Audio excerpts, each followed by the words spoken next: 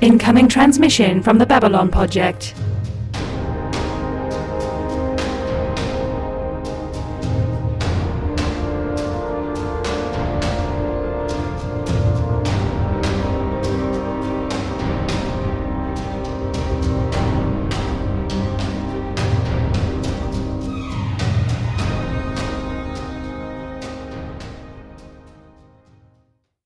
Hello and welcome to the Babylon Project, our last best hope for trash. This is a rewatch podcast for Babylon 5, featuring three friends wandering through the wilderness of Season 5.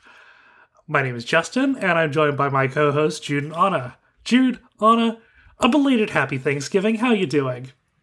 Happy so full of turkey. Yeah. Turkey and pie and stuffing. Although I can say this because my brother-in-law does not listen to my podcast. Jesse, your stuffing was slightly under par.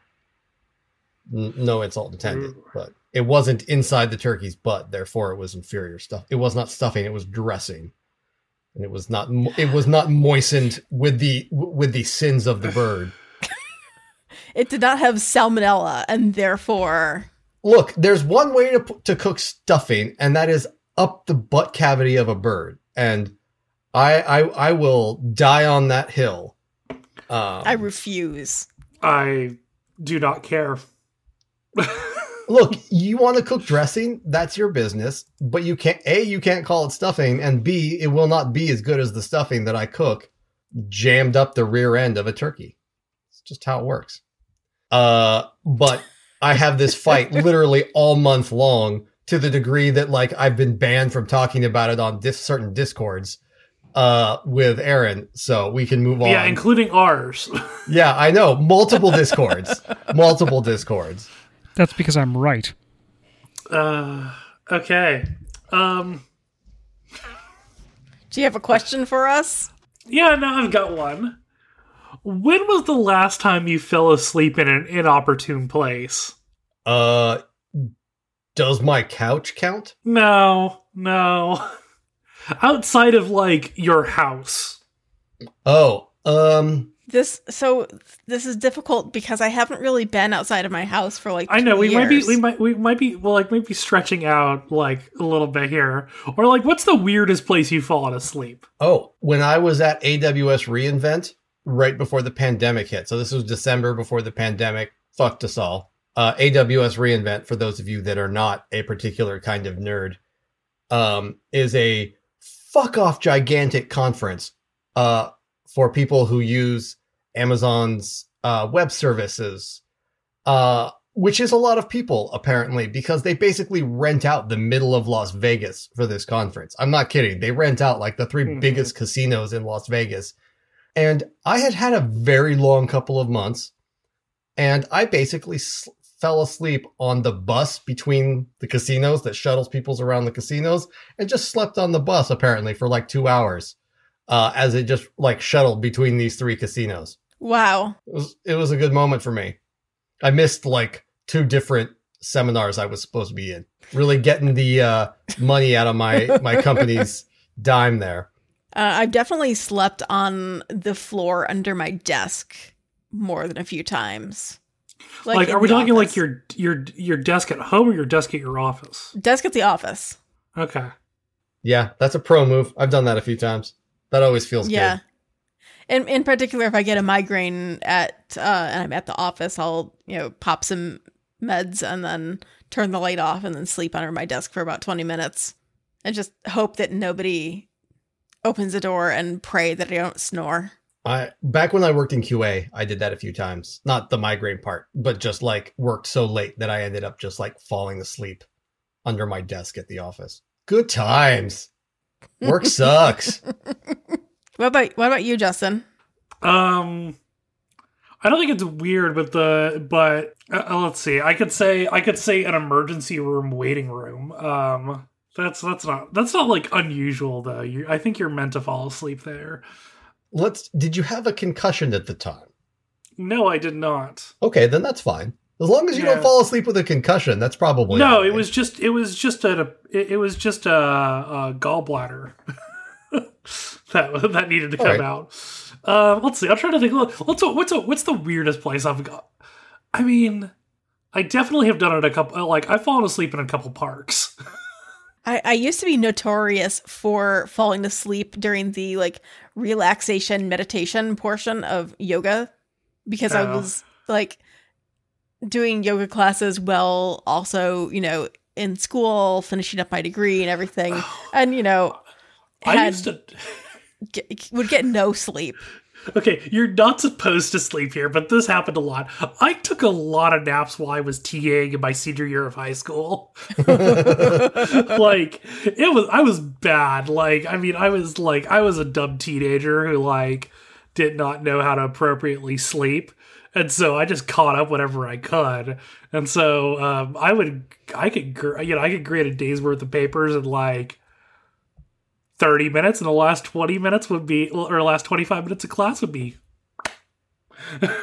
Nice. I'm sorry, Miss Dial. You deserved better. Yeah, the yoga teacher would always have to like prod me awake with her foot at the end as everybody was getting up. That's always a classy move. That always feels good. We'll talk more about my experiences with falling asleep in meditation later on in this episode, because I have some experience with that. Speaking of which, yeah, so we're covering 2 episodes today. Just trucking along here. These are going to be episodes 5 and 6 of season 5, Learning Curve, and Strange Relations. I see here from the length of it that Jude got Learning Curve, so take us away. Okay, you can go to hell.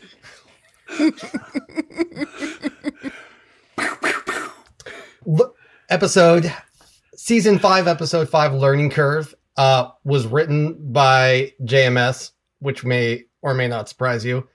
Directed by David Eagle, our good buddy David Eagle. Eagle! We've definitely made that joke a few dozen times. We open on Minbar, where a class of rangers is getting instruction on meditation, including a adorably snoring Pak Mara, a human with very poor sitting posture, 4 years of formal Zazen talking, which is really not that much compared to some people, but it's enough to know the right way to sit without slouching while you meditate. And a Minbari who is having trouble with his focus. He doesn't think sitting quietly is much of a challenge compared to punching things, which is a load of horse shit if you've ever tried to actually do any sitting meditation, but it's neither here nor there. And his teacher, Turval, tells him that he needs to get that warrior caste nonsense out of his head just in time for a warrior caste ranger to show up and banter with him about what a pain in the ass religious caste he is. This ranger, Durhan, has been summoned by Delenn to report on their progress.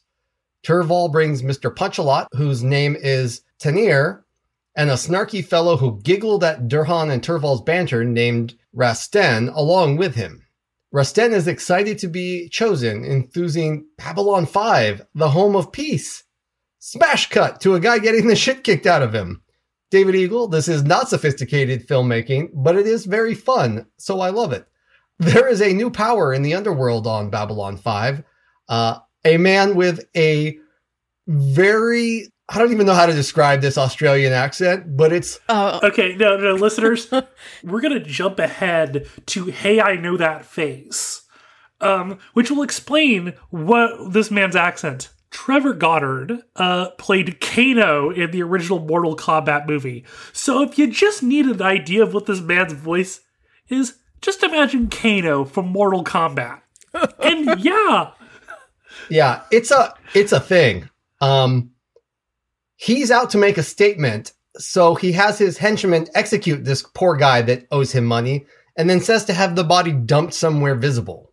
Meanwhile, in the officer's mess, Garibaldi flags down Zack to join him at his table, and before they can really start a conversation, he spots Lockley looking for a seat and waves her over too. He asks her how she's doing, and as much as I hate Lockley, as a fellow workaholic, I can super empathize with her response, which is to immediately start describing her current work problem. In this case, a Star Fury shift scheduling issue. While everyone listening tunes out. Garibaldi listens only enough to point out that since she was on the Earth side in the war, maybe she could use her pull with Earth to get the more Star Furies. This escalates into an argument like Sheridan racing to commit a war crime, while in the background, totally ignored, Zack tries to change the subject to the fact that he doesn't like saffron so that mom and dad will stop fighting. If you've ever had parents fight over your head, this scene may cause some uncomfortable flashbacks. He more or less demands that she finally set the record straight as far as which side she served on. And when she realizes that the entire fucking mess hall has fallen silent to hear her answer, she admits she was on the Earth's side. She talks a good game about why, but no matter how many noble words and gussied up ways she describes it, it feels like a load of horseshit. And if you imagine her uniform has an eagle and a swastika on it, it's pretty clear why. She basically is using the just following orders justification. She storms out and ends up in an elevator with Sheridan. She tells him that she just had a frank and open conversation with Garibaldi, which is an interesting way of saying you've just admitted to being a Nazi, but that it was good, which is also an interesting take, and that she'll handle him. Sheridan asks her if she's having second thoughts about taking the position, which she denies. But I have to admit, I'm having second thoughts about Sheridan's fitness to be president if he's putting her in charge of B5. He says that he has every confidence in his decision to pick her, but he also says Garibaldi is a good man, so what the fuck does that say about his judgment? Elsewhere on B5, Delenn greets the 4 Rangers as they arrive, much to their surprise and pleasure. Durhan is a butthead, Turval is kind, Tanir is honored, but then scolded for speaking when not spoken to by Durhan, and Resten just sort of looks confused. Back and down below, security has found the man Trace had executed. Apparently, he's not the first.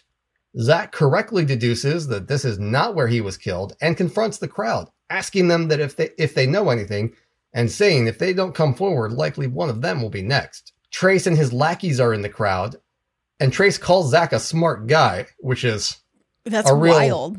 Yeah, which really says something about Trace's ability to read a person. I mean, he called himself a name like Trace. Yeah, which, right? Like, my dude. That could be like his given name. Could be a virtue name. Yeah, I guess. He decides that Zack needs killing. And yeah, I'm not sure how to handle this whole scene. JMS really needs to decide which Zack he wants to have. The competent security chief or the insecure himbo, because we're getting both of them in this episode.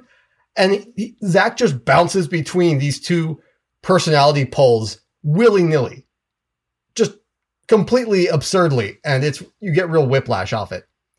One of Trace's goons, apparently a B5 local in the next scene, explains to Trace that here on B5, you can't really punch up at the command staff by killing them. It brings bad heat. Trace is utterly unimpressed and gives a super cocky speech about how the last place he killed 2 security chiefs until they got one that they could deal with. He seems to think that will work here. I'm not real concerned. Hey, look! We're back at the CPK Lashok, where Turval and Durhan are telling Delenn about how Ranger School is faring. Durhan is being a whiny shit, and it's not clear at all how he got to be a ranger, much less a ranger in charge, because all he does is bitch about other people. He doesn't like any of the other rangers who are joining the Rangers now. Particularly unwelcome to him is the Pakmara, who they can't even figure out what to do with. Delenn responds that given people ignore and shun the race, they'd make great couriers. Durhan extraordinarily reluctantly admits this might be a useful suggestion, which is a pretty fucking grudging thing to say to, like, this religious icon that leads your order, while Turval looks pleased to have a solution to the problem. After Durhan fucks off, Turval tells Delenn he's sorry about Marcus, but not surprised, because Marcus joined the Rangers for the wrong reasons. And he's also concerned about another person who he believes also joined the Rangers for the wrong reasons. Lanier, apparently, has been throwing himself into combat training and being extraordinarily reckless, like he's trying to prove himself to someone. Awkward, long look at Delenn. Delenn says that she too is concerned, and they leave it at that. In security, Garibaldi tells the telepaths he was promised he intends to use them sparingly. They look at him in total silence, presumably because, as telepaths, They can tell just as well as we can that he's full of shit. After they leave, he tells Zach to pull up Lockley's personnel file, and Zach immediately reverts into sniveling himbo Zach and tells him he isn't sure about this and doesn't just tell Garibaldi to fuck off out of his office. He's saved by the comm bell with a message that someone has a lead on the murder in Down Below. Zach scampers off to go deal with that, leaving Garibaldi to stare at Zach's computer with a sneaky look on his face. That lead, it transpires, is a trap. The woman who made the call did so in exchange for a ticket off of B5 from Trace. Her ticket acquired, as she is leaving, she overhears that they're going to kill Zach. She panics as her name is on the call, and she says she can't be part of a murder. They grab her, and her screams attract the attention of Rasten and Tanir, who are walking in Down Below to learn the station. Tanir wants to save her, but Rasten says it's not their place. Which, what? You're a ranger, buddy. Tanir saves the woman's life, but gets the absolute shit kicked out of him for the trouble. In Medbay, the other rangers and Delenn ask Franklin what condition he's in. It's bad. If he were a human, he'd be dead. The woman has escaped on the transport after she called security, and all Tanir managed to say is that they were human. Durhan tells Franklin to get him on his feet and mutters something in Minbari. The application of terror, it turns out to translate to. When Franklin asks Delenn, the next morning, Delenn goes to Lockley and very bluntly tells her that the Rangers will be taking care of this situation, leveraging the Alliance's political authority. Lockley looks thrilled. Totes. But Delenn appears to give zero fucks. It's not about revenge, Delenn says. It's about terror. In their fight, Lockley makes a passing reference to Sheridan never doing something like this that sets off Delenn's bullshit alarm. Turval talks to Rasten about why he let Tanir, who regained consciousness in the night, go in alone. He was afraid, he says, of dying without a reason. Death in a cause is one thing, he says, but death without reason is another. Turval says being a ranger is about living each moment as if it was the last moment and doing the right thing no matter the scale. In voiceover, as Tanir staggers out of Medbay surrounded by other rangers in Minbari, Lockley asks what terror Delenn is talking about. The terror from inside. Tanir, she says, as soon as he can stand, must face those who hurt him or they will have power over him forever. He may fall from it, but in the end, every ranger faces death alone.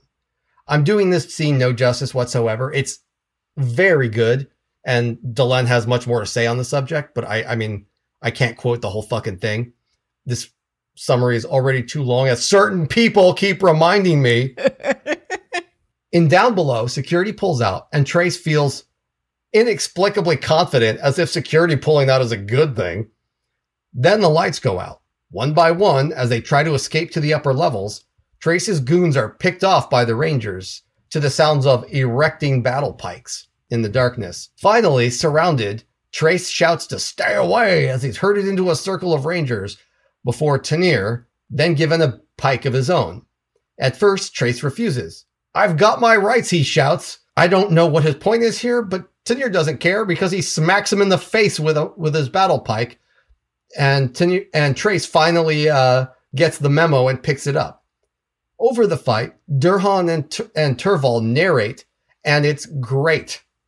They narrate how bad Trace is doing and what a fucking yutz he is. And he even unfavorably compare Trace's fighting to that of the Pak Murrah. In the end, Tanir beats him barehanded and leaves Trace unconscious on the floor. As they leave, Turval and Durhan try and convince Delenn to come back to Minbar soon. She says they'll be there soon enough. As they leave, we see that Garibaldi is once again in Zach's office, using his security gear to snoop on the exchange and making racist generalizations about the Minbari. The episode closes with Sheridan and Delenn in his quarters, where Delenn confronts Sheridan about that thing Lockley said, and he comes clean about their relationship, although we don't hear specifically what it is. The episode ends with Delenn turned away from him in bed as they turn out the lights. This episode is a fucking roller coaster. There's all kinds of weird shit going on in this episode. Yeah. I love all the Ranger shit. The Ranger stuff is good. I really enjoy the like nature documentary commentary that they've got over the fight. Yeah, the fight is fantastic, and I have a lot to say about the fight, the nature stuff. Let's hold the Ranger stuff and get the Lockley stuff out of the way.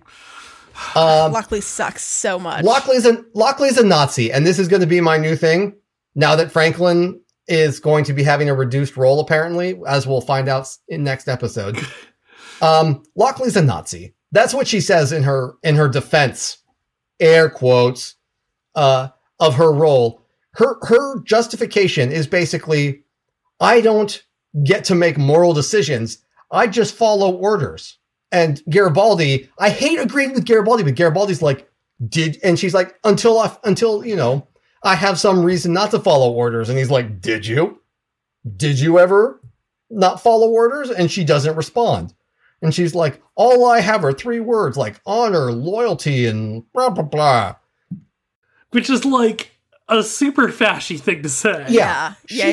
That's like straight out of the fucking Trigati, too. Like I said, if you put an eagle and a swastika on her uniform, you could she's a Nazi. Yeah. That defense is exactly how the Nazis defended themselves after the war.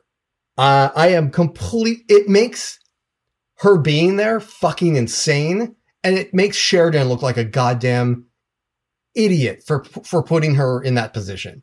I don't care that they fucking banged for 3 months straight. It doesn't make any sense.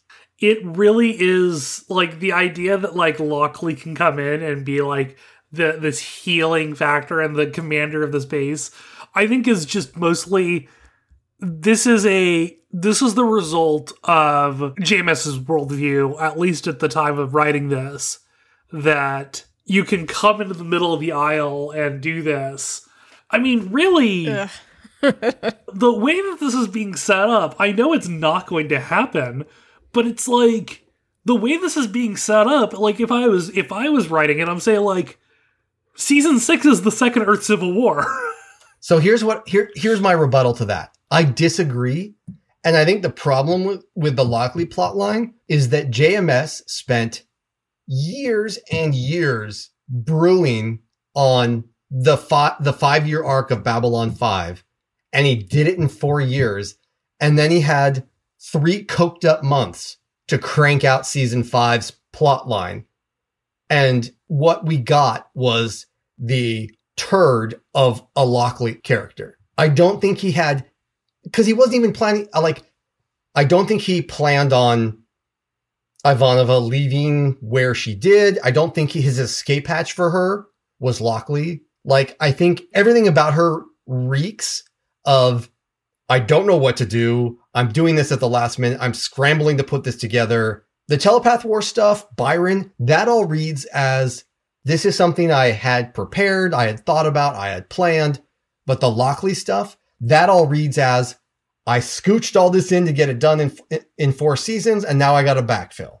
Yeah, where it's like, we've got a new character, and we've got to cram 5 years of drama into 1 year for this character. Yeah. And I'm never sure on any given episode whether we're supposed to like her or not. Yeah, I just think she's nominally, I think we're supposed to like her. I don't get how we're supposed to like her, though. Yeah, that's the part. The thing is, I don't even think JMS knows. Yeah. That's the part I don't agree with Justin, is like the whole like meet in the middle of the aisle thing. Well, that's what it's supposed to be, is that it's like, he's like, I picked somebody on the other side so we can like come together and heal. That's what it's supposed to be. Like textually. Where like, I feel like, the better choice would be basically somebody who didn't join Sheridan, but who, like, there was the one from the battle where she was like, I'm not going to join you. I'm just going to like sit this fucking shit out. Fuck off and like sit this all out. Bye. One of those would have been better. The person who said, I can't follow orders, but I can also not like rise against, like I can't take up arms against my own government because that violates my oath. She did the correct thing, and she was like, we are going to go to neutral space and sit this one out. We are going to take, like, our crew is going to be off the table for this. Yeah. Like, it is the wrong choice still, but it's at Yeah. least morally defensible. Yeah. Yeah, it's at least less wrong. Like that would have been a solid type of character to bring in.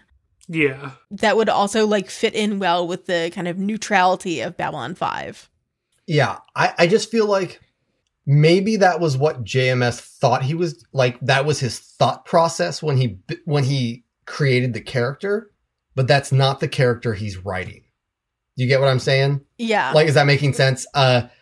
He may have thought when he was like outlining the Lockley character that this was going to be like a character from the other side that comes in, but the character he actually wrote is a bullheaded, unrepentant fascist that has no business being in charge of the station where Sheridan, who literally conquered her planet, runs his government. So Yeah, I mean, it's like textually, that is the reason we are given. yeah, textually, That's the reason for the decision. It just turns out that Sheridan's a dumbass and makes the wrong decision. Yeah. yeah, Like, yeah. he I comes think up with this idea, and it's a bad idea, and he picks the wrong person. yeah, I think the point I'm making is like I think that's what JMS wanted to do with the character when he started with her, and then he just wrote her badly so that that intent Yeah. doesn't work. I feel like she's in the same zone as Garibaldi at this point. Yeah. I think it works because it shows how bad of an idea it is. I don't agree. I don't think he intended us to think that Lockley is a fucking Nazi. He intended one thing, it comes off another way, and it ends up proving a point of why it wouldn't work. It's like unintentional, but I think it like I'm not saying it's good. I just think it's like it ends up proving a point that we have of like Yeah, you I see what you're can't do saying. this sort of thing. Yeah, I get your point. But like she's also not it's the thing of like she's not being set up as an antagonist. Like even No. Garibaldi in season 4 was being set up as an antagonist. And Yeah. he worked so much better in season 4 because he was an antagonist. And you could like hate him free of guilt imposed by the narrative for hating a main character. I don't have guilt about hating Lockley. But I just think she's awful. yeah, she's so inconsistent, and it's like, and I hate that she's the replacement for Ivanova. Yeah, So I much. think that definitely makes it worse. That we went from having Apex Ivanova to this. Yeah, that's like the shit icing on the shit cake, Yeah, It's like, we've been doing the, we have X character at home memes a bunch, but it's like, we have a, feisty brunette at home. Feisty brunette being yeah. God, it's not. Yeah, it's so much worse than that too, because she's just awful. So, anyway, that's my bit about Lockley. She's a Nazi. It sucks. Let's talk about the Ranger stuff because that's way better. Oh, I just like to start off. We get a Quantium 40 mention in this episode. Yes, we do. You remember Quantium 40? Yes. Because I do. somebody did.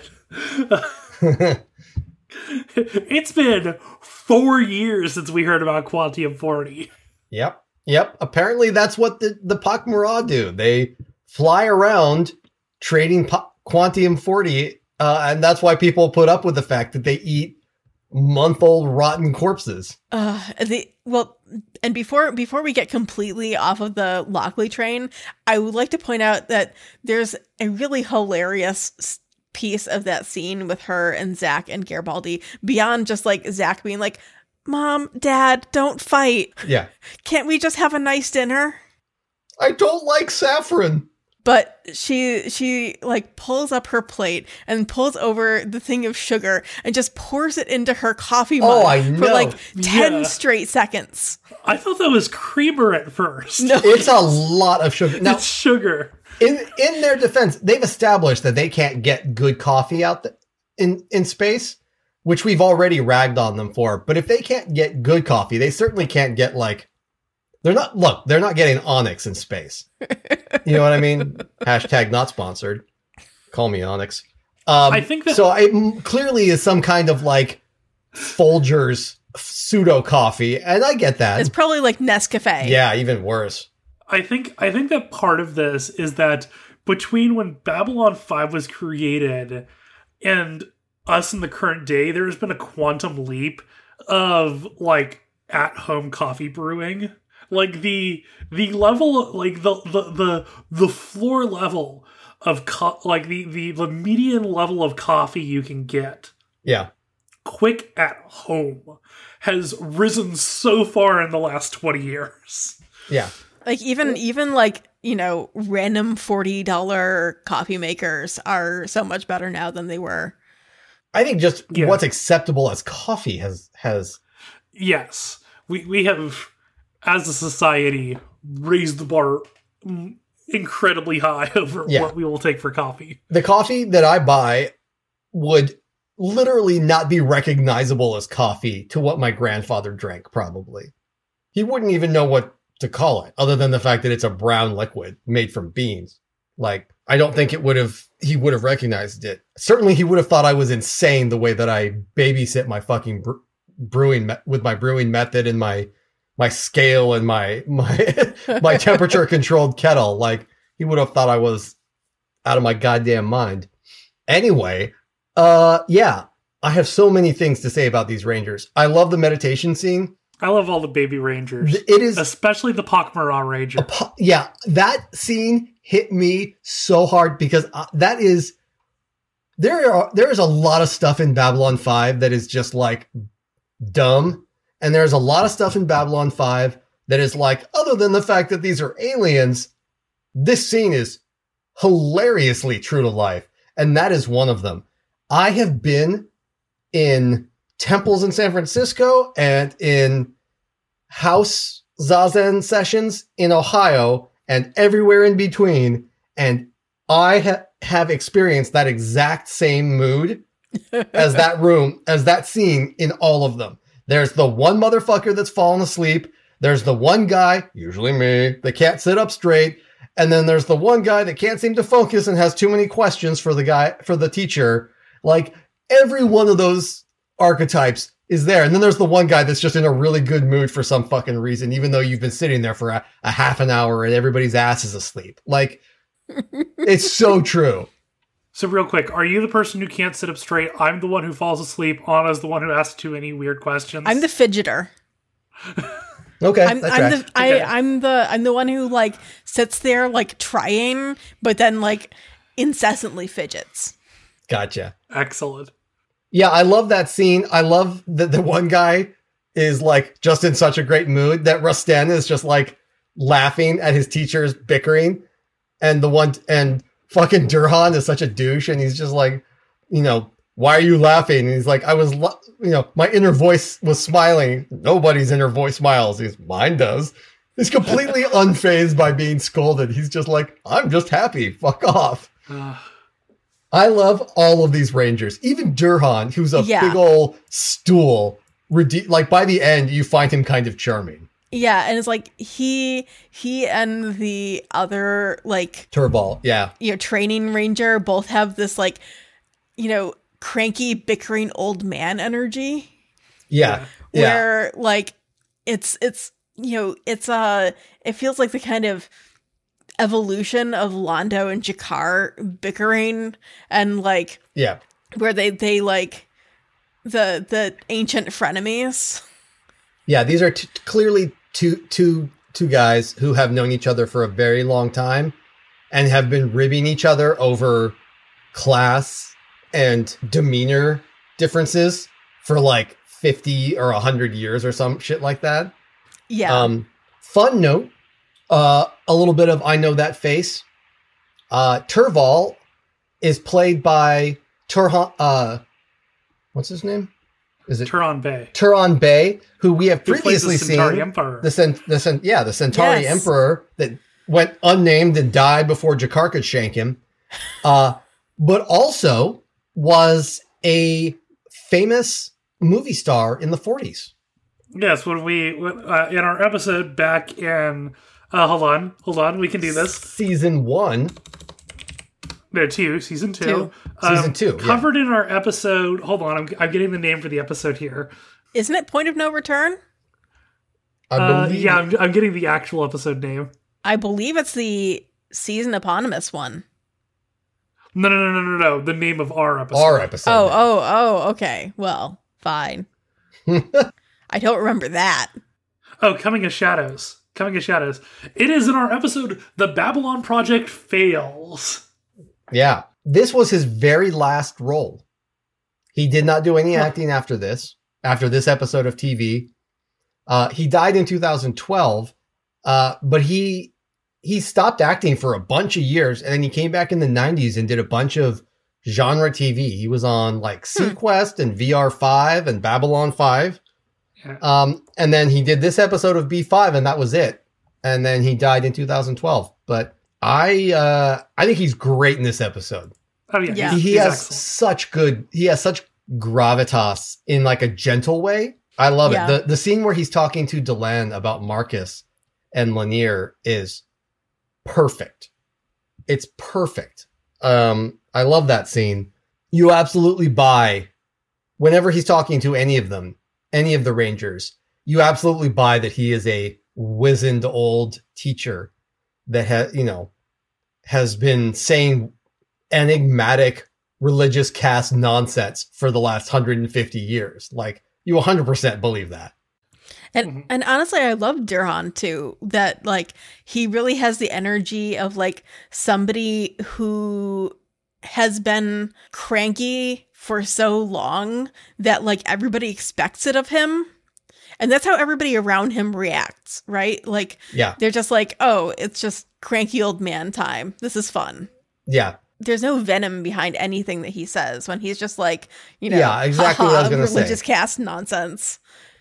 Yeah, there's no spite behind his crankiness. It's just how his personality is. Yeah. When Delenn recommends something, sending the Pak'ma'ra out as a courier because everybody thinks the Pak'ma'ra are gross and wants to like get away from them as fast as possible and isn't going to look twice.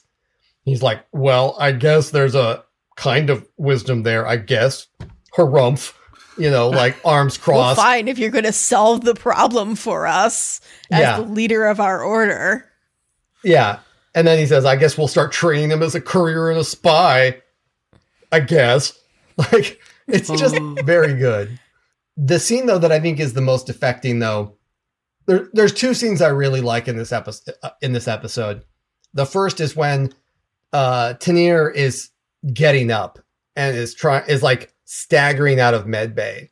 The fact that there's like all these Minbari and Rangers from the station are there, and they're not doing anything. They're just there showing support.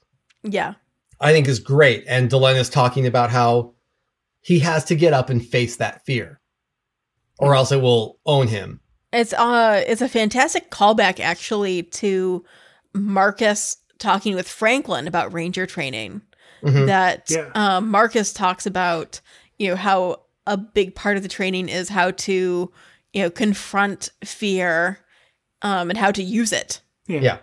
We also get some Marcus talk in this episode. Yep. Yeah, they talk about that Marcus joined for the wrong reasons. Yep. My sweet baby. Yep. The other scene I love is the one we've talked about, the fight, where they pick off all of Trace's goons in some of the like corniest fight choreography CGI of the entire show, where they have these badly CGI'd Pikes donking his henchmen as they like badly flail backwards into the dark. It's so hokey. It looks awful. It is very Batman-esque. Yeah, no, exactly. It's 60s Batman-esque. Yeah. Yeah. But then they get into that. Once they get into the circle, they lead Trace into this circle. That choreography is great. The way that they've choreographed the fight is really well done to show that Tanir is very economical with the fighting pike, whereas Trace is sort of flailing with it. And then once they put that aside, the way that Tanir is his unarmed style is very sharp. He's fighting very brutally, but also very economical, very tight. lots of elbows and shoulders and stuff like that. I really like the way. Yeah, I really like the way it's choreographed. But then the second Trace goes down, he's done. There's no brutality. There's nothing excessive about it, which is absolutely a thing that they could have done with this, in the sense that, like, he's here to, like, exercise his fear. So, like, working out his aggression, punch, the way you would see in a lot of shows. Like, you could see them going that way, but the second he goes down, it's over. I thought it was a very well done. Yeah, and that highlights that Delenn wasn't lying to Lockley, that this wasn't about revenge. Yeah. That because you can kind of hear Lockley in her head being like, yeah, sure, it's not about revenge. Yeah. In fairness, if you translate this scene into a modern context, Delenn has used her diplomatic immunity to kidnap a criminal suspect and then beat him unconscious before turning him over to the local authorities. And when you put it like that, it sounds pretty dubious. Yeah. I mean, it's okay, because we know it's kind of okay, because it's the right guy, and he kind of deserved it. But also, like, it's not always great to beat the shit out of a criminal suspect before you hand him over for a crime he committed. It's not great. It's not great. It's not great. Like, yeah. Once you take it out of the context of the episode, that moment's actually sort of dubious. But the Rangers, man, they live on a different kind. These are, this is not like a police force. This is, a paramilitary force. They operate on a different set of rules, apparently, and war crimes don't exist in Babylon 5 universe. So I guess it's okay to. And they didn't kick the dude while he was down. Listen. No, they just struck. Unlike what they did to Tennille. Tennille just slapped him upside the head with a fighting pike when he wouldn't pick up a weapon. The guy was like, I don't want to fight. And Tennille's like, well, motherfucker, I'm going to hit you in the head with a metal stick and get you to fight. So, for those on the Rangers, yeah. I do have to say, I would like to consult the great legal mind of Joseph Adama. Okay, I'm for it. Where are we going with this? Who notes that you have the military who are there to deal with enemies of the state, and the police who are there to keep the peace. And when you mix the two of them, the enemies of the state become the people. And well, I'm just saying the Rangers are a bit of both. Yeah, let's put it this way. The Rangers do not withstand a lot of deep political examination. Yeah, no, we're sort of moving, I think for season 5, it's probably just I'm not going to think too hard on this. Let's just enjoy how cool the Rangers are and not consider the philosophical, the political implications of that. This is a training exercise using a real live free range criminal.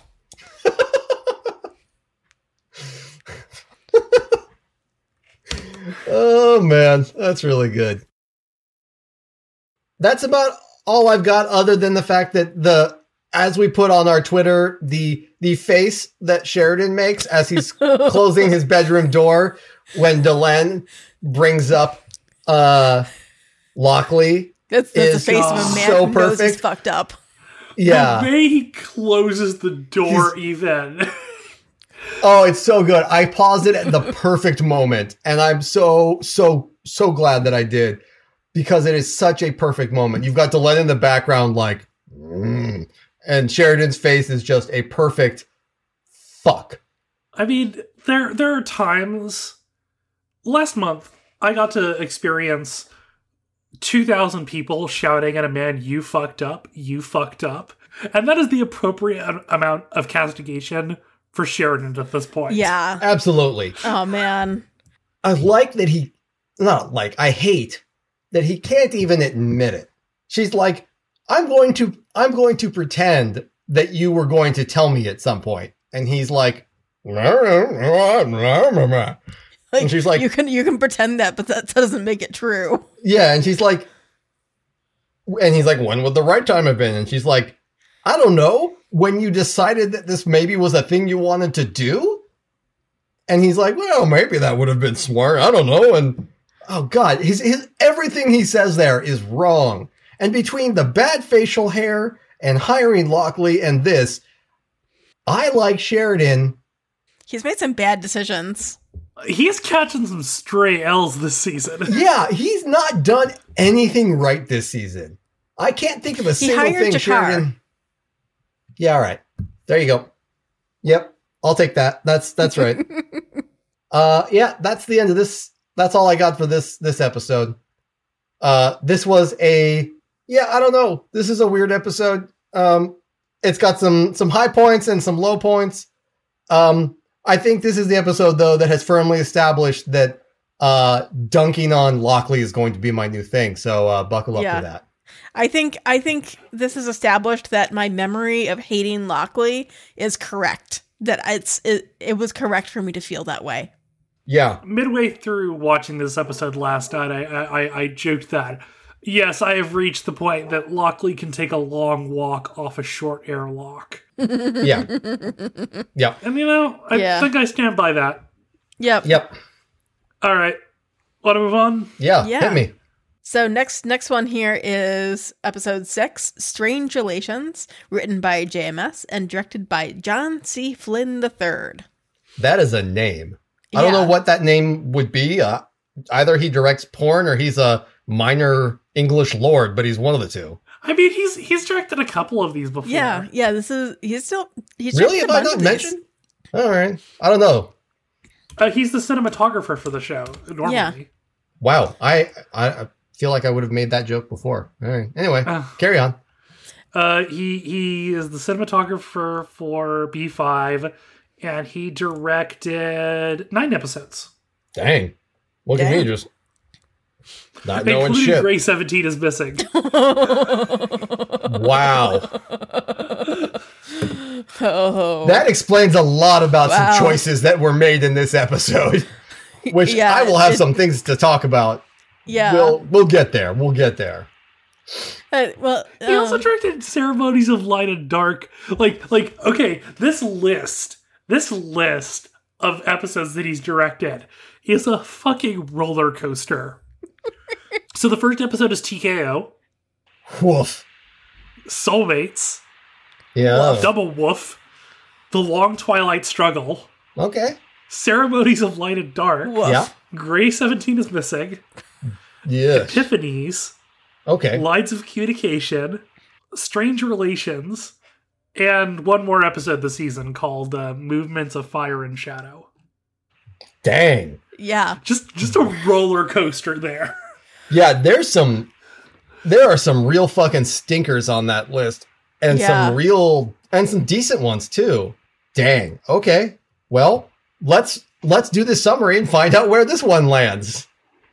He has also directed stuffing in the year 2021, which is his first his first director credit in 23 years. Oh goodness. Which is Vice Squad New Orleans.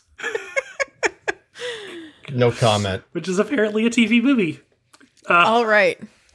Well, so following up on the heels of Sheridan revealing information about his past with Lockley to Delenn, we start this one with a conversation between Delenn and Lockley. Delenn wants Lockley to know that she knows what's up. And Lockley asks that the information be kept between the 3 of them. But of course, Garibaldi is right around the corner from them, unknown, like a creeper. Like a fucking creeper. Let's make sure that we're clear on it. It's a fucking creeper move. He even leers out around the corner like a goddamn Scooby-Doo villain. So the A plot for this episode, though, does not focus on Lockley and Sheridan's past sexual escapades. So instead, we're focusing on the telepaths. Franklin catches Lita raiding his office for medical supplies, and is actually decent about it, being like, if the telepaths just ask, I can give them this stuff directly, and you don't have to rummage in my cupboards. Lita points out that, the telepaths are perhaps reasonably skeptical of doctors, have given some of the stuff that Psychor has done to them. Lita then drops by the telepath hideout to distribute the supplies, and Byron lays on the charm like it's really good cream cheese frosting. What the fuck is this scene?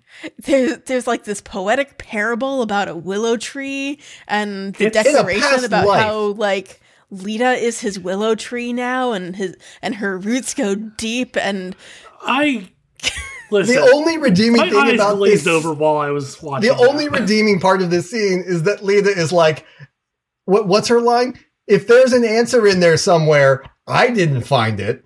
Oh, and I think there's also that's the most beautiful way I've ever heard somebody not answer a question. Yeah, Lita at least is flattered, but also recognizes that it's a load of horse crap.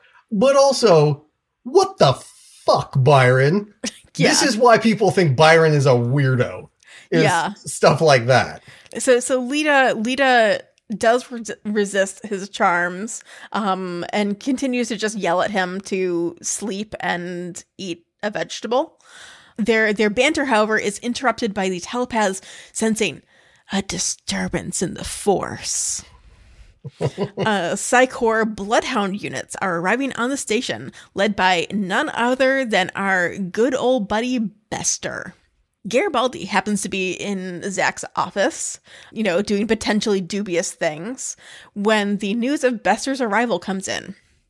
He sprints to Lockley's office, where the captain and Bester are apparently sharing snacks and jokes, and goes absolutely bugfuck ballistic. Yeah. Bester is narrowly saved by Lockley punching Baldy, who is then dragged promptly to the brig. Yeah, this makes Lockley look awesome, since she's having tea with the literal badge-wearing fascist, and then punches the guy that he tortured. Extremely bad joke.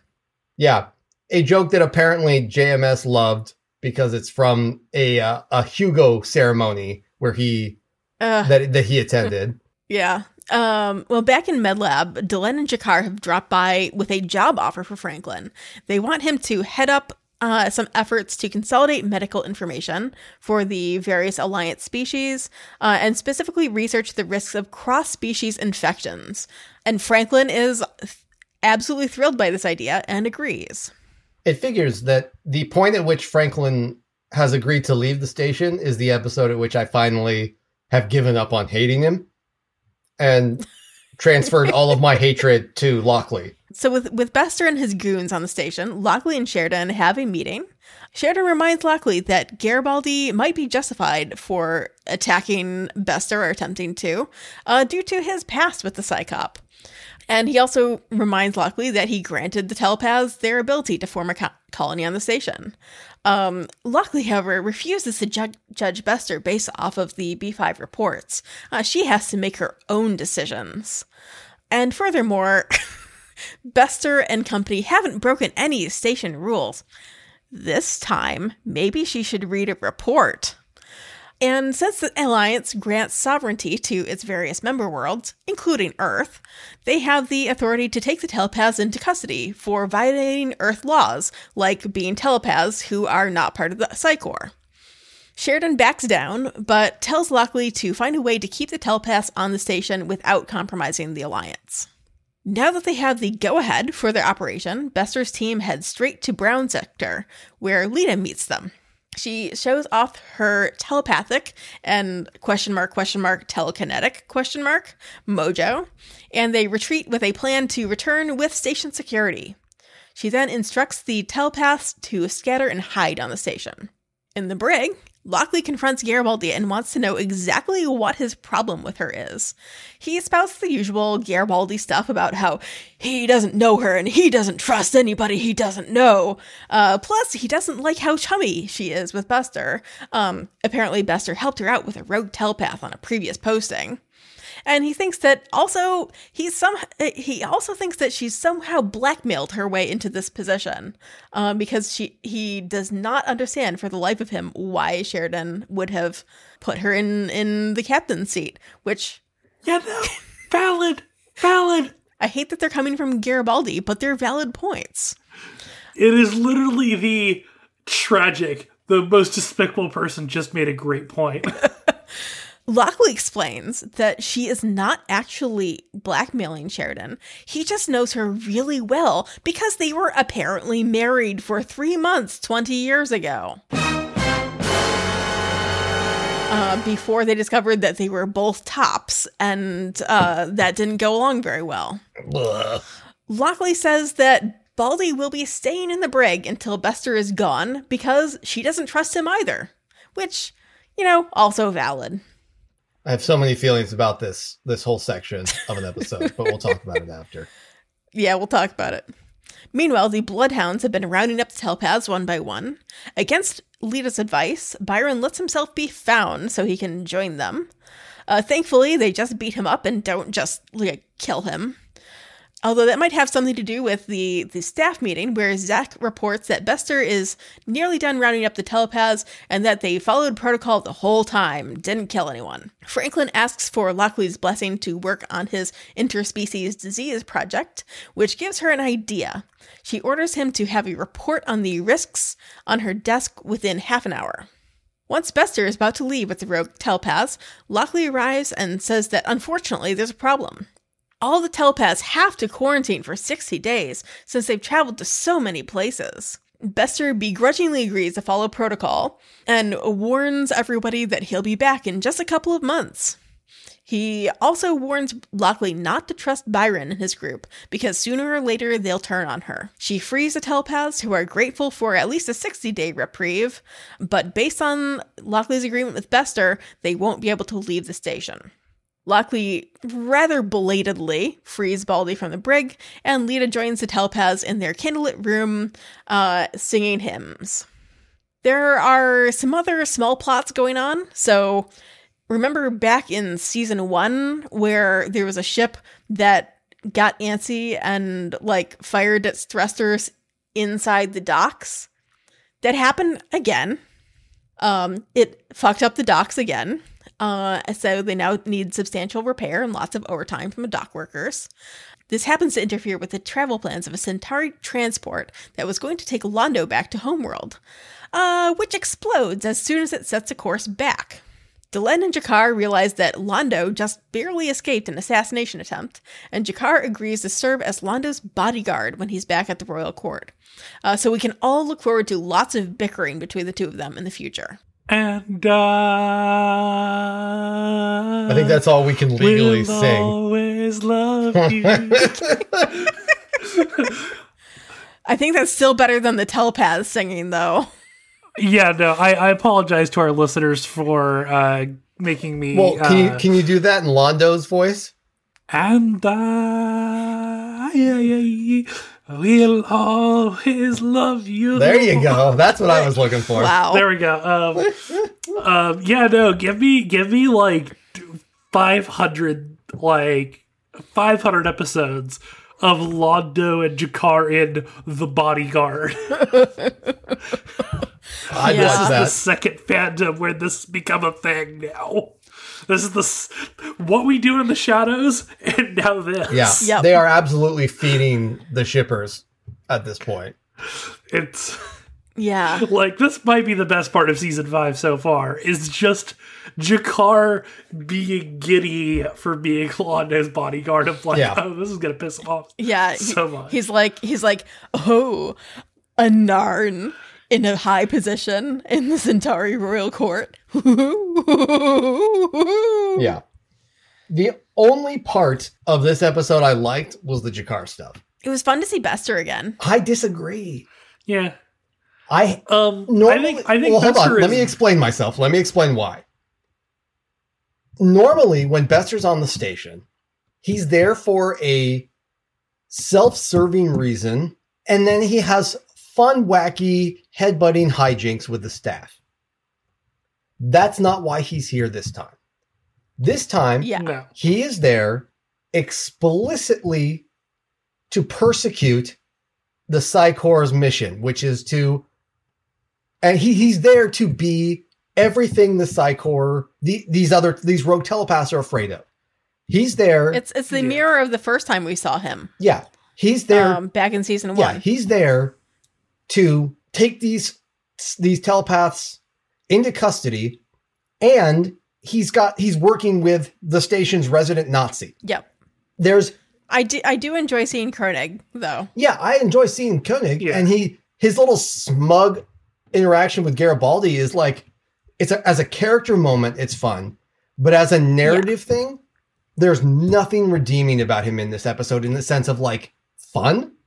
It's all just gross and unpleasant. Yeah. I think it is a return to him as being much more villainous because he has exhausted everything he wants out of the station, and now he can just go back to being a complete shit. Yeah.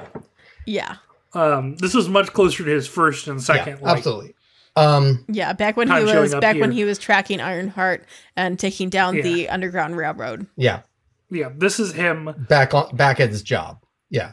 Yeah. Yeah, this is him doing his day job and being creepy and like This is why people hate him. awful. We've seen him up to his own business for a while now, but there's a reason why he's the most reviled telepath in space.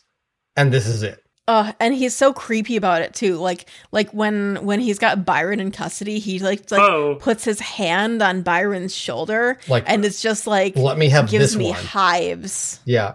Yeah, It's not- it is like and Yeah. I think It's some there is some gross stuff stuff, here yeah. that is like feels much more like it feels like we're not given any context or anything, but it feels like there was something personal between Bester and Yeah. Byron. Yeah, absolutely. also, I think part of what bothers me but I think part of what feels bad about this plot is we've gotten to the point with Bester where we know he's a bad guy, but we've gotten accustomed to him being just told that he's a bad guy, and then he acts shitty. But here we're seeing him being the monster that everybody has been afraid of him for being. And it's Yeah. a very different thing to see him being the monster. Because even in his first couple of appearances, he didn't get to he barely even interacted with Ironheart. And he got scared off by the Underground Railroad. Here he is successfully terrorizing this colony, and he's like groping Byron. It's very gross and sketchy, and I'm not into it. And you can tell that he learned from what happened in the Underground Railroad one, because he comes with the whole squad. Yeah. They weren't able to counter him the way that they were back then. So one thing that definitely it feels like the reason why Bester feels a lot more intimidating here is because for the first time he is working with the United Earth. Yep. And the station. And- He's got Lockley on his side. Yeah, none of the command staff is actively against him now because Corwin is not normally it would be Ivanova and Sheridan and but they're no longer part of the actual station staff. And so the day-to-day station management has Lockley, who is a collaborator. Oh God, and Lockley's whole spiel about like, oh, I can't judge things based off of reports. I have to judge them based off of my own observations, and you should be grateful that I do that, because if I judge things based off of people, what I heard people say, then I would have just shot you, Sheridan. Is like, that's That's really telling about her personality, and that's really disgusting. Yeah, I really don't understand what JMS is going for with Lockley. I really don't. Like, Yeah. there are not many And times. yet I feel like we're still supposed to like her. I honestly don't know. I Yeah. really don't. There are not many times in this show. Like, there are the odd episodes that are amiss. Grey 17, TKO, whatever. But there are not many places in this show that I would say that just fail, that just don't work. Lockley, from the minute she walks onto the station, is a failure. And I don't remember this season well enough to know if it comes together at some point, but she has not worked. She's up there with seasons 1 through 4 or 1 through 3 or whatever, Franklin. No, she's way worse.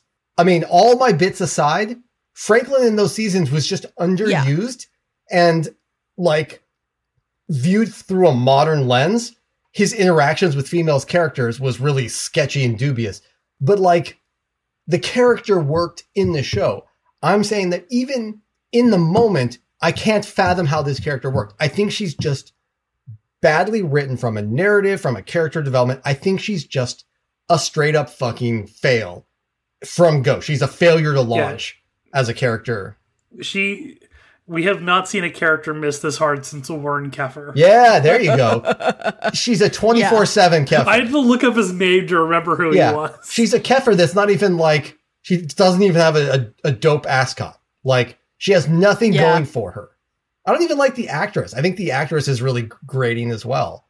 I thought she was fine on Lois and Clark, but I really don't even like the actress. So there's just nothing about this. I feel like she's trying too hard to be Ivanova. Yeah.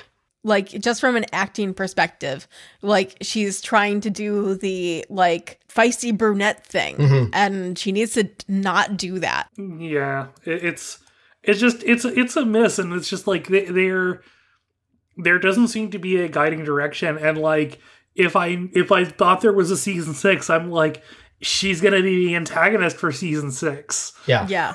Because you can't intentionally be making a character this infuriating. Yeah, well, we'll see. 'Cause I still get the feeling that we're supposed to like her, but like, I'm not sure, man. They're not giving us anything to make us want us to like her, though. Yeah, exactly. Yeah. Other than like, you're supposed to like her because she's on the command staff. She's part of the Babylon 5 team.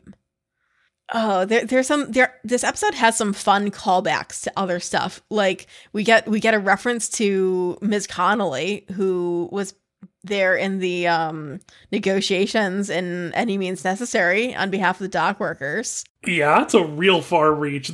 These last two episodes have had some weird, like, lore pools, like, between this and Quantium 40. Yeah, there's also Lita's, like, threat of popping a blood vessel in Bester's brain, and it's like, oh shit, that's exactly what the Corps were, like, training Ironheart to do. I did like that part. Yeah. That's the one part of this episode I did like, actually, was Lita.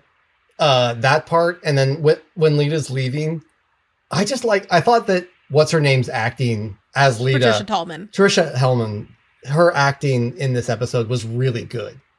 Yeah, Lita's finally getting some good airtime and, like, good writing, good acting, like, especially the stuff where, like, Byron is just, like, trying to ooze smarm or charm or something ending in arm. And she's just, like, having none of it. It's like, that's real cute, dude. But, she's like, having a little bit of it, though. That's the thing. She's having a little bit of it. She's finding it amusing. But she's like, okay, that's cute, but, like, eat a vegetable. I think she's having a little more than amusement. That's the thing. She's enjoying the attention. So, Lurker's Guide makes an interesting point in its commentary on this episode that Lita has been following people her entire arc on the show. First it was Kosh, then she follows Sheridan as this father figure, and now she runs into Byron, who has definitely got this cult leader vibe. Oh, yeah. And I think that's an accurate kind of analysis. I think Lita's definitely more than just like amused. I think she's someone who has been mistreated, who has that need to like have a cause. I think she is burned by the Psych Corps. She can't trust the Psych Corps, but I think she needs to have someone she needs to feel wanted somewhere. And yeah, nobody has. She is somebody who wants a direction. Yeah, she's somebody that wants a direction, and she has been ill fucking used. First by the Vorlons, and then by the command staff. And now Byron is like, how about your own people? We value you. We want you, not for your powers, but because of you're one of us, and we want you. And then, but also kind of for your powers too. Kind of for your powers, but also because because you're one of us. And yeah, he is offering her a lot of good sounding stuff. And I think she is, as you can see by the end of the episode, I think she starts out like sort of like, okay, Smarmosaurus. But by the end of the episode, I think it's pretty clear that she's, drinking the Kool-Aid. Yeah. Yeah. Which there's a lot. Oh God, the end. Yeah. That scene at the end where, first of all, I have a lot of problems with the idea of like a diehard all telepathic community singing like hokey, like hymns by candlelight. Okay, so that's I hate that scene. First of all, because like if you're gonna make someone sing hymns, make something work. But like, I don't buy that telepaths would sing hymns. I feel like they would all be done telepathically, and it would be super fucking dope in their heads. But they would all just do it that way. But why would they be standing around singing something that my, junior high youth group sang? Something that sounds like my junior high youth group sang. The answer is probably because it doesn't shoot well. Well, then don't do it, because it was bad and embarrassing. You could just record actually good singers and then play I that. mean, yeah, you can.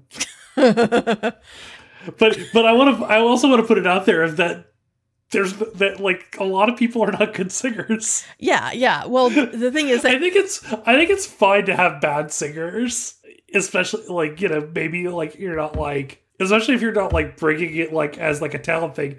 If it's just a bunch of people, it's like you can do that fine. I'm not gonna rag on that too much. That's fine. It's just so anemic coming, from the same show that gave us and the Rock cried out, "No hiding place." Or right? Grey 17 is missing. In Grey 17, at least, was it Grey 17 that has? No, it's the other episode where there's like a weird rag monster that does all that cool singing. Oh, yeah. Like, yeah. This show has demonstrated that it can do like some people singing just fine. And maybe the intent is that the singing is bad because they're doing weird cult songs. I don't know. Whatever the intent is, the scene just plays bad. And that's, I think, part of my problem with this episode is that, and this season, is that though there are some really banging character moments, and that's the stuff in this episode I like, and in the last episode as well, that I like, the execution of these episodes, in terms of like the writing and and a lot of the direction as well, has just been off. And my sense is that the problem is that the arc... It's aimless. Yeah, it's aimless. The arc that defined this show for the first 4 seasons is gone. And I don't think JMS has any fucking idea what he's doing here. Like, I really feel like he's cobbled this together real fast. And it just feels slapdash. And yeah, I feel like there is just something missing. To me, what differentiated this show from any other mid to low budget sci-fi shit in the 90s was the absolute sheer mensch of aiming for a fucking 5-season plot and building this enormous narrative. And in season 5... Yeah, it's over now, and we've realized that, right in week to week, we have reached mid-aught Spider-Man JMS. Yes. And let me tell you, that's not pretty. Yeah, it's all like... That might be the meanest thing I've said about JMS in the show. I think I might need to walk that back at least a little bit. Like, nothing in this season is going to be as bad as Since Past. Yeah, but it's pretty rough. And it's like, you know what this is?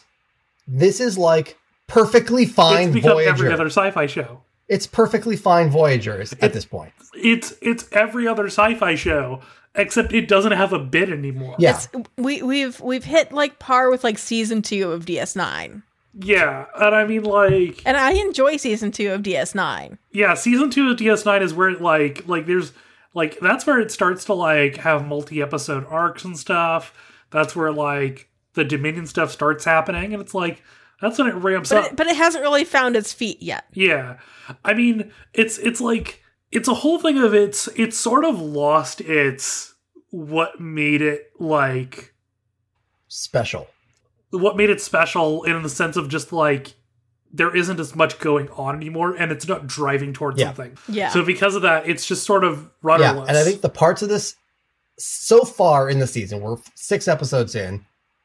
So far in the season, what's worked and what has really been fun and good about this season has been the stuff that connects back to the grander themes of the show or the really rich character moments. Jakar and Londo, the Ranger stuff. Lower Decks. Yeah. All of the... Yeah, all of this new narrative plot, the telepath shit, Lockley, all of that stuff has fallen flatter than a sheet of fucking printer paper because like it's there's just nothing to it. But anyway, my bitching aside. Yeah, I want to talk about the scene in the brig between Lockley and Garibaldi, because I personally, like, I don't know how I feel about any of those scenes because I hate them both, and they both point out all of the things that I hate about the other character, and then I'm like, you both make good points, but I hate you for it. Okay, Garibaldi is like, I don't trust you because I don't know you. That's fine. That's a cynical, a valid if cynical worldview. But then his execution of that worldview though is so profoundly like garbage. And then Lockley's like, I don't know. The whole scene is just, you're right. It's just two shitty people dunking on each other and none of it's fun. And the big revelation that Sheridan and Lockley were married for 3 months just makes you like Sheridan less and makes it seem like Lockley has no business being there. Because you know what?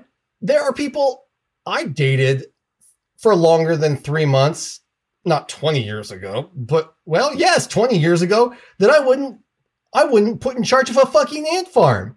Like, so what that you know, that you had probably fairly mediocre sex with this woman 20 years ago. Like, what does that, why do you think that somehow qualifies her to run the most important station in your world, John Sheridan? Because she's seen your dangle? Like, I think, like, I have one ex who I would trust in, like, a higher management position. The rest of them all, for various reasons, I'm like only one of them is I don't like that person. Would be like this, like all of them except for like one of them, like for various reasons, should not be commanding a military installation. Yeah, because like they could have had like, you know, we went through the academy together and we were stationed together or something like that without delving into the whole like romance. Ugh. Yeah, By the way, if any of my exes are listening to the show, by God, I hope you aren't. Like, I am also not fit to run a space station. It's just, yeah, it's just dumb. I just don't like it. That's all. I just don't like it. Yeah. I do have a favorite part of that scene though, which is that Lockley is like, okay. I'm going to tell you, it can't go past this room. And Garibaldi fucking, like, leans in like a 14-year-old girl for this hot goss. Yeah. And it's... Yeah. I hate that it's good acting from Jerry Doyle, but it's actually solid. Yeah. my note for this scene is, I hate Garibaldi, I hate Lockley. This running plot line of them being shitty to each other is just like the worst, because it's two shitty people being shitty and no one wins, least of all us. And it's true, because we're forced, this plot line about the two of them hating each other means that we have my now two least favorite characters on the show constantly in each other's business as a running thread in every goddamn episode. Yeah. On the other hand, like I've kind of been like enjoying when Garibaldi's like, "You're a fascist," and she's like, "No, you." Here's the thing, though. When you have two shitty people accusing the other person of being shitty, it takes the wind out of the argument. If it was like... It's not actually fun. Sheridan calling Lockley a fascist, it would be like, yeah, there you go. Or Delenn, God help me. I wish Delenn were not being the bigger person and would be like, Sheridan, you're a fucking idiot. Your ex-girlfriend's a Nazi. We need, like, can we jettison? Your last wife was a space monster. This one's a Nazi. Having some real second thoughts about deciding that you are a space messiah and worth mourning for the rest of my life. Also, very worried for Delenn. Like for what Delenn might turn out to be. Right? From like a third party neutral observer. I don't know. Yeah. I don't know. This whole episode, I gotta say, what is it? John C. Flynn III? Or is it Michael C. Flynn? John C. Flynn III. I have to say, this is more a TKO, on the TKO side of the scale. I mean, not that far. It's not TKO, but it's definitely not much better. It's not good. It's there with Ceremonies of Light and Dark, I'm pretty sure. Yeah, it's somewhere around there. There's some decent scenes, but overall it's garbage. You want to know what's been blowing my mind about this episode? What blows my mind about this episode? The telepath stuff with Byron was my favorite part of this episode. And for season, and considering the only thing about season 5 most people know is that the telepath stuff is awful, that should tell you where this thing lands. Well, that and G'Kar and Delenn, like, cackling over how badly the Centauri nobles are going to, like, have brain hemorrhages over him, like, crashing their tea parties is far and away, like, the best scene we've had for, like, 2 episodes. The G'Kar Delenn scenes are really good, too, though. Like, we've got the scene also where G'Kar's like, you know, I feel like I should contribute more, and Delenn's like, well, if you're volunteering for more work, then I can figure that out. Well, yeah, and she's like... And then G'Kar's like, why did I volunteer for more work? And Delenn's like, I don't know, but you did, so suck it. Yeah, I like that. And she's like, you put that out into the universe, and the universe is gonna fucking get you for that one. Like, yeah, like, they've got such solid banter between the two of them. It's really good. Like, it's the good, like, old friends banter. Yeah, I like that, considering how far they've come from I will forgive you someday, but not today, to this. Yeah. Like, and I feel like a lot of that is just like Ferlin and Katsoulis like knocking it out of the park together. Yeah. Well, that's Katsoulis. Yeah. I mean, fucking everybody is elevated by being in a scene with him. Like, I'm trying to remember an instance where somebody acted badly against Andreas Katsoulis, and I don't. I legitimately cannot remember. I mean, Mira Ferlin is also really good. Well, yeah, and she's fantastic too. Yeah. But I mean, like, Katsoulis legitimately elevates everyone against him, and so does Ferlin to it, probably an equal degree. So, like, that's the part of this show that I think never gets old, is these characters that have been in the show since the beginning, and these actors that just bring so much game. Ferlin, Katsoulis, Jurassic, yeah. Not as much Boxleitner. I have not been blown away. Maybe it's just the fucking facial hair. I can't get over how bad Bruce Boxleitner looks this season. It's just such a bad look. JMS, Boy, did you like blow the it. facial hair, the slicked back head hair, the suit. Yeah, like I gotta say, JMS really... he looks like a Republican. That's what he looks like. He does. That's what... Yeah. He looks like somebody who's running for governor of a Midwest state. A Republican governor candidate of a Midwest state. Fuck, he does. I'm just gonna make a ruling is that we should not take 90 minutes for a season 5 episode. So we're gonna wrap here, y'all. I'm sure we'll have some stuff to come back to. But next week, we are going to be joined because we're going to be joined by a guest because we want to celebrate something. That is, we are going to be covering an episode that was not written by J. Michael Straczynski. So next time we will be joined by the wonderful Richard Kreutz-Landry as we cover episodes 7 and 8 of season 5, Secrets of the Soul and Day of the Dead. Until next time, I will always love you. Beautiful. The Babylon Project is an independent production. All views expressed on the show are our own. Clips from the original show remain property of the original owner. Music information can be found in the show notes. The rest of the show is licensed under a Creative Commons 4.0 share-alike no derivatives license.